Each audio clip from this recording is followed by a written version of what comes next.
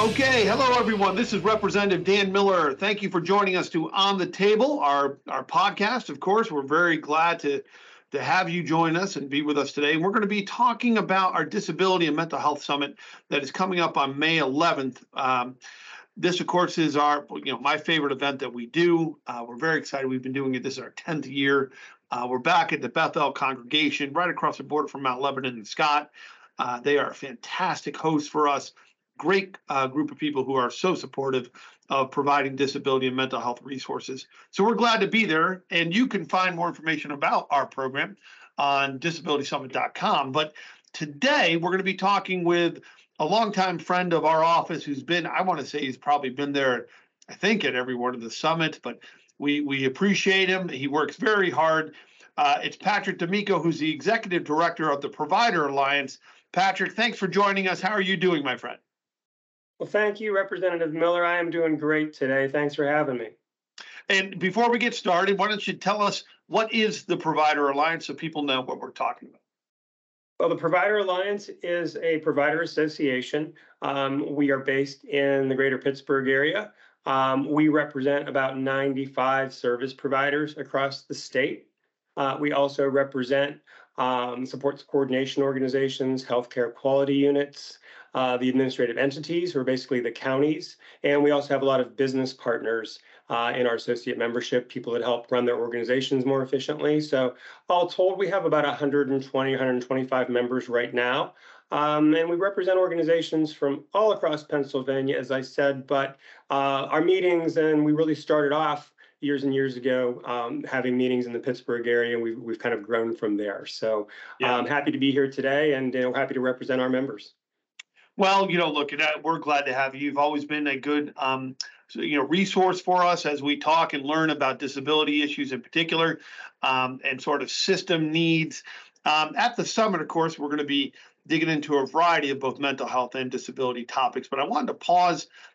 In the past, to be honest, I think most years we're always concerned about some of the system problems, the struggles that some, especially some of our providers locally, but statewide, run into with being able to complete their missions, right? To be able to support their staff and to serve their clientele in a way that they want to. And that's been an ongoing concern. So, perhaps maybe you can give us a little bit of an intro to the challenge of kind of keeping DSPs in the game, what work they do, and how integral they are to the disability community as a whole.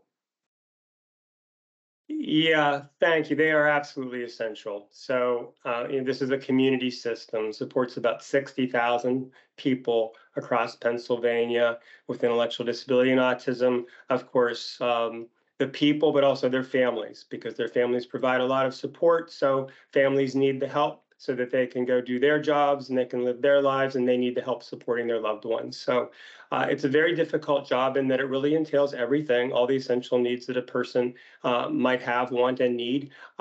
So we're helping people with chronic medical conditions. We're helping people in terms of their mental health. We're helping people with basic needs. Direct support professionals pass medications, administer medications, and help people go to their appointments. And they just do everything really so people can help live healthy, productive, happy lives. So it's a 24/7 job. Of course, it depends upon what people need in terms of their disabilities. A lot of people are very capable of doing things quite independently, and we always promote choice and independence and try to help people. But of course, the reality is that people need help, and it takes direct support professionals to do that. So to support 60,000 people in the community, we always like to say the workforce ought to be around 55 to 60,000 people, employees, to help support those folks. And people in a variety of settings, from residential homes, facilities where they need a little bit more physical care and support, people who live on their own, people who live with their families in their family home, and people really pretty much of all ages. So, when you have that scale of a system and you have those responsibilities, and you have a workforce that is really depleted right now, and there's an underinvestment in terms of workforce. So right now, there's at least a quarter of positions that are vacant at any given time. So we've had several recent studies that really indicate that. Well, let's take a pause here too, and slow down just for a moment. Obviously, what we're also talking about is a change in how sort of where care is provided. Over the last 40 years, in particular, there's been obviously much more of an effort to not have people be in sort of distant institutions, facilities to which are far from their homes and their families, to bring more people and to keep more people in their communities, close by their other supports that are there. But in order for that system to work, of course, you do need those committed workers, those DSPs, to be there, like you said, 24/7. But it requires travel to locations. It requires, in order for that integration to happen, you need people who can get around the community. This model here of more inclusion does carry with it some perhaps greater challenges than the more traditional institutionalized everybody of years past. No? Absolutely. You're absolutely right, Dan. If you look at state centers, two of which are in the process of closing right now. But if you look at people just went to one of those at one time, I believe 5 state centers, a couple of them are closing. Everything's right on site. So they have a medical director, they have a doctor, they have nurses, they have staffing, and it's out, kind of in the middle of a very distant setting, apart from society and the community. It's really not reliant on the community. It's kind of a community unto itself. Everything is brought into the person. And that's a model that just really is not something that anybody kind of agrees with as the proper way to support folks. There's a whole community available. And with that, it takes added challenges to help get folks to interact and be supportive of that community. Of course, there's a social aspect to it, being an advocate for people so that you can help them be accepted in the community. I think that the work entailed is very independent. So a direct support professional doesn't have somebody to turn to with everything that they do. We have to rely upon them to use good judgment in the moment, help protect people's lives, and help support them and help them be independent. So I think it's much more complex, to your point, Right. to support people in the community. Of course, that's where we want folks to be, and we believe that's where people want to be.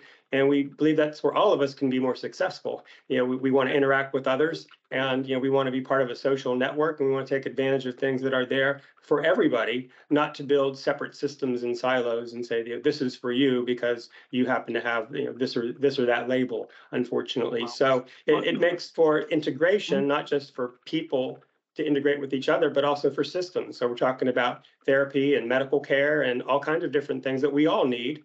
And it can be a greater challenge oftentimes for people with intellectual disability and autism. Right, and I don't want to act, of course. I know that there isn't some fantastic work that is done in the state centers. I know there are some very committed workers there as well, and there are a spectrum of challenges that we can talk about. But we know the majority of people with intellectual disabilities and autism who qualify for these services are, of course, they're at home. They're at home either where their home is in a group home facility, or a lot of them too are on waiting lists trying to get into I'll say more permanent and as independent as possible settings.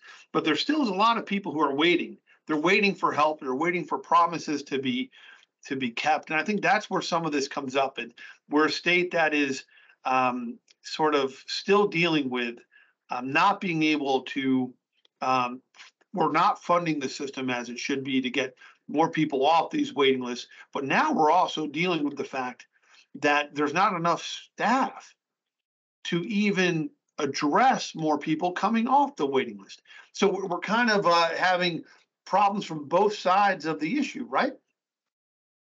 Yeah, we are. You're absolutely correct. I think the last count from a waiting list campaign, the numbers that they maintain, 12,400 people waiting for services on the waiting list. 5,400 of those classified as emergency, meaning that they're at imminent risk or danger and need support right now. And the workforce has been kind of diminishing. And I think you're right, suggesting it's a demographic issue as much as everything else.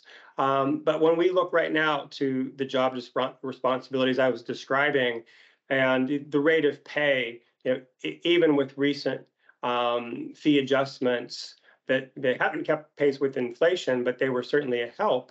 we're looking at an average wage that is, between 16.50, closer to $17 an hour, but that's less than you can make in working in retail or in fast food or other places right now. And if people have a choice for the very responsibility, the responsibilities, it's a very demanding job, it's a very rewarding job, but there's a lot that goes with it. It's very involved. You're working all shifts. You're Right. working independently many times. Our organizations are giving as much support as they possibly can, but the DSPs who are there are overwhelmed with the amount of work because there's not enough of them to split that workload. So Well, and, it, and it, it that's it's kind of an interesting debate too, Patrick. I mean, it's either we figure out how this system can attract workers and sustain, because we need sustainability, in we don't need high turnover rates in this world, right? So either we figure out where that dollar point is that keeps it that way, or one has to question whether or not this system that we're trying to keep afloat actually can exist as we go forward. No. No, you're right. And, I want to take a moment to thank you for your support of what we're doing in our advocacy, and particularly for your support of the market index bill. And our requested amount for funding in this year's budget is completely based on inflation. So, we believe we have the right arguments to say that it's to the point that you're making, that our rates haven't kept pace with inflation. And inflation, since the rates were put into effect, went up last year 6.5%. They're almost up another point in the first quarter of this year. So, we've made an argument that when the rates were put into place, they were probably short of where they needed to be, again, just based on inflation, by over 5%. So we've been saying we're probably at least 12.5% behind inflation right now. So the starting point, just help us pay workers competitively. And then we can see where we are in terms of the system. Completely agree. Sustainability is a long-term goal. We're talking about services that are lifelong. People come into the system. We have to build a system that is prepared to support them for their lifetimes. And you mentioned turnover rate. The recent statistics show turnover rate at 37% annual turnover rate. So we're talking about somebody that comes into service, needs it their entire life, probably decades, and the workforce is turning over 38% of it every year.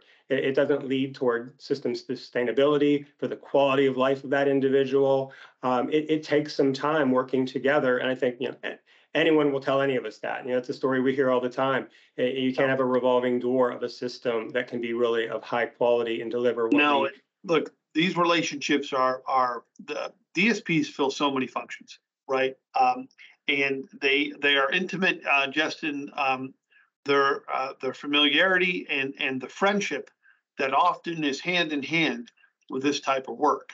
Look, the reality for us here is that this public-private partnership is based on the state making sure that there is funding in place, and that there are workers who believe that they can sustain themselves and their families in a career that's meaningful.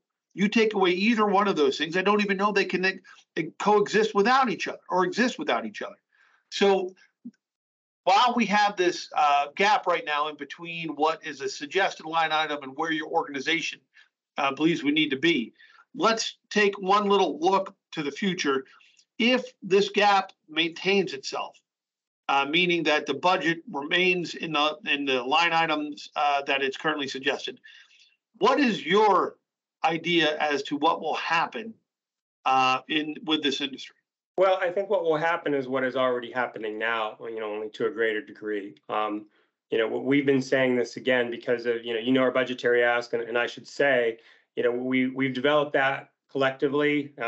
TPA, the Provider Alliance, has worked with the ARC of Pennsylvania, the Alliance of Community Service Providers, MAX Association, PAR, RCPA. These are all provider associations and beyond. The ARC of Pennsylvania supports families, individuals. We're very pleased to be aligned in jointly advocating for the amount of money that we believe that we need in the budget, which is 430 million state dollars. Fortunately, there's federal matching dollars that, because we're a Medicaid funded system, we draw down federal matching dollars for this too. So the state gets to share the burden with the federal government. But when you look at where are we, declining services, thousands of people lost services during the pandemic. And, as I think I heard you comment the other day, we don't know wherever we want to go back to pre-pandemic. It's a different world now. So we have to look ahead to where are we today and how can we build things. If we don't get the $430 million, which again comes from inflation that was not put into the rates, where we have fallen behind. We are seeing thousands of people who can no longer get services. We've talked about the waiting list. We're now talking a lot about the waiting list within a waiting list. People that get off the waiting list, there's always a budget appropriation. Folks come off the waiting list, but there's nobody to serve them because there are not DSPs. Right. And without DSPs, we don't have a community system because that's who we rely upon. 70 to 80% of any organization is dedicated. Their costs go to DSPs to deliver those services. So where are we? We just see a continual decline. And, we can look at it system-wide statistically and look at numbers grow. But every time that happens, that's somebody that's not getting service anymore, or at least is not getting an essential part of service that's critical to them living their lives. So you're talking about more and more people every day. And, I like to say that, we're now on a fixed income from a single payer. And every day that inflation rises, we fall farther behind. And, our fees are set to remain in effect for 3 years. We've just gone through the first year, and we're talking about, unless something is done, 2 more years at this flat funding from a single payer system. I just don't think that we can sustain that, Dan. I think that we're in a position where you're already seeing the decline of thousands. Our members tell us every day their struggles to find workers, the strain on the people who are doing the work. And I know you've heard some of these folks recently talk about the love of their jobs, loving what they do. Either through stress or through financial reasons. They just can't continue to do that. And every time someone walks away from this field, somebody suffers from that. The person delivering the care is suffering to do that. We have to support them better. We have to build a workforce. We have to build a sustainable system around them as well. I believe there's many things that we can do and talk about. But right now, in a workforce and a system that is in decline, it's hard to pivot to some new model. That will not fix anything immediately. Well, and look, you referenced, what I said regarding pre-pandemic, and it's very true. The pre-pandemic was not the promised land in this issue. We were still talking about the same concerns, and post-pandemic has only heightened those concerns. And as we look forward, there's nothing right now that suggests that we will soon be turning the corner. And that's what we have to address. And that's where Harrisburg in particular has that responsibility to make sure that promises are kept. We aren't talking new programs. It's keeping your word about promises previously made to individuals and to their supported families, many of which are waiting and struggling to hold on, looking for that help to be provided. And so many DSPs who are stretched thin, trying to stay in a field to which they care about, but finding it more and more difficult to do so. Look, that's Patrick. I'm going to tell you right now, I think we uplifted a lot of positivity today. I think people are excited. So look, these are big issues, and this is what we tried to talk about a bit during our Disability and Mental Health Summit in our run-up. And these are not easy to solve, but there's a human story in so much of the disability and mental health world that we have to keep coming back to, keep uplifting, and keep making sure that our state is a place where every Pennsylvanian is welcome, supported, and can live here with dignity and can work here in dignity as well. So I want to thank our guest today, Patrick DeMico, who's the Executive Director of the Provider Alliance, joining us to give us a little bit of a primer and a discussion into an important issue, some of which we anticipate touching on. Again, our Disability and Mental Health Summit is coming up on May 11th at the Bethel congregation. You can find more information and reserve your spot at disabilitysummit.com. Patrick, my friend, thank you for joining us. We appreciate you. Thank you so much, Representative Miller, and for the partnership and collaboration you've allowed us to have with you at the summit, with our members coming out as well. We're going to support that and come out as big as we can, and we really appreciate the opportunity to work with you there. Look forward to the summit. Thank you so much. Looking forward to it, my friend. Thank you, and thank you, everyone, for joining us. We'll see you next time on the Table.